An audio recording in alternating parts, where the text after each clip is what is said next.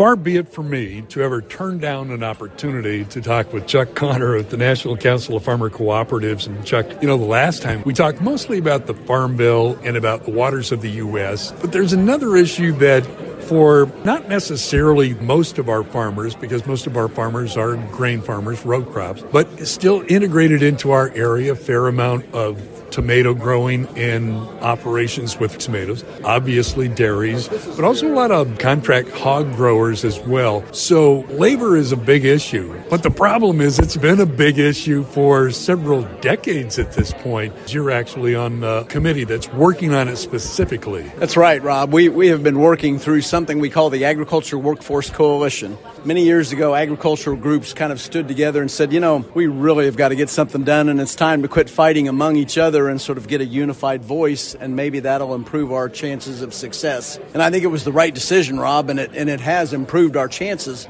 but we've still never gotten anything across the finish line. We've gotten a good bill through the House a couple of different times and a good bill through the Senate a couple of different times, but never both bodies of Congress. So that's our goal, is to get both bodies, which of course you need, to adopt reforms and get labor moving, because it's a big deal out there. Chuck, the thing is it's the H-2A program is what we've been dealing with these many years.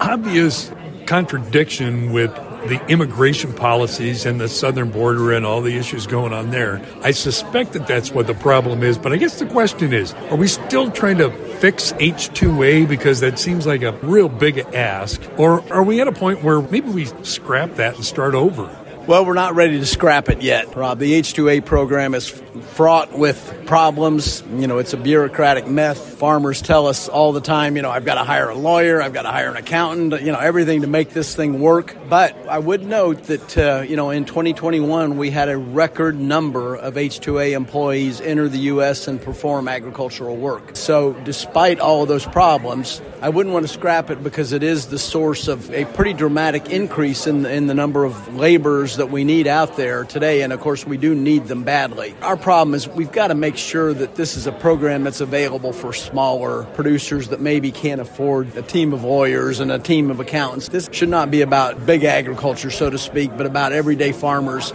and that's our goal, is to try and make H-2A available for those farmers as well. Does it seem from your perspective, after having dealt with it for a period of time, that there are some logical conclusions to things that we can do, and then it's just a matter of maybe politically getting the sign-off on it? I think so, Rob. We've got, obviously, immigration is a highly divisive issue in politics today. I mean, there's a country where it's kind of pulled right down the middle, and you don't cross lines here. It's really an enthusiastic debate going on. Having said that, I don't think our H-2A workers and bringing agricultural workers into this country really gets caught up in that too much. I think people recognize that there are jobs on our farms and ranches and our dairy farms today that Americans won't do, and there aren't the laborers to do that, and we need them in order to, have that plentiful food supply that we all enjoy.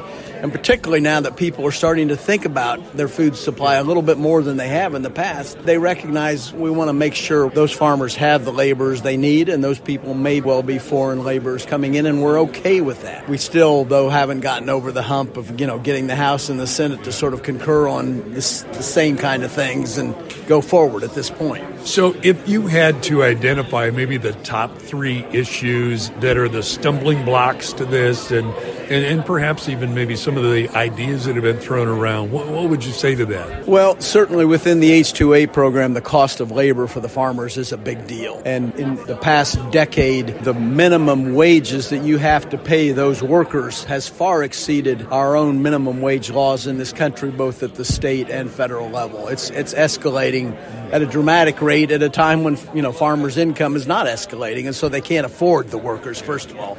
Secondly, it's just the bureaucracy of it. Even if you can afford to bring those laborers in, you've identified them, have them available, just navigating the paperwork, particularly during COVID when we didn't even have people in their offices to process this stuff. That was especially tough. The third point, though, Rob, that has to be mentioned in this immigration debate as well is We do still have a lot of people on our farms and ranches, and it's true in Indiana as well, who are working there. They've been there working for a long, long time, but they may not have the proper documentation to be in this country. Those are the people we can't afford to lose either, because we don't have the ability to bring in that many H-2A workers to replace those folks. That many say as much as 1 million workers are out there working on our farms and ranches today without that proper documentation. We got to do something to make sure they stay there in order to continue to produce the food that we need in this country. So just logically, that seems like an ideal place to start, to maybe provide for the farmers and the ag industry a way to take some of those that are not necessarily here with all of the legal things that go along with it, be to provide for the farmers a simple way to get them legalized. Well, a lot of these people don't even come and go. They've been here solely for a long time, and in many cases living on those farms and ranches despite not having that proper documentation. And again, the numbers on those are pretty high, Rob. They're just folks that, we can't afford to lose given the labor shortages that are already existing out there. We simply couldn't feed ourselves the way we're accustomed to without those workers out there. Now, you told me you've been working on this for a few years now. Optimistic that we're going in a positive direction at this point? I am optimistic, and of course you have to be an optimist in this job, and sometimes that's challenging. But I will tell you that what makes me optimistic is I think there is a general worry out there today about the future of our food supply that didn't even exist a few months ago. And you can hear it when you talk to people. You can hear it when you see people in the grocery store. I think there's a recognition of we better be proactive in protecting this industry that we have taken for granted for a long time.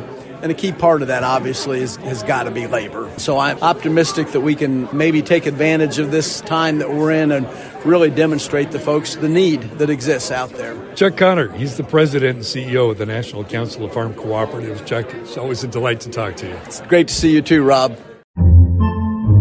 Podcasts by Federated Media.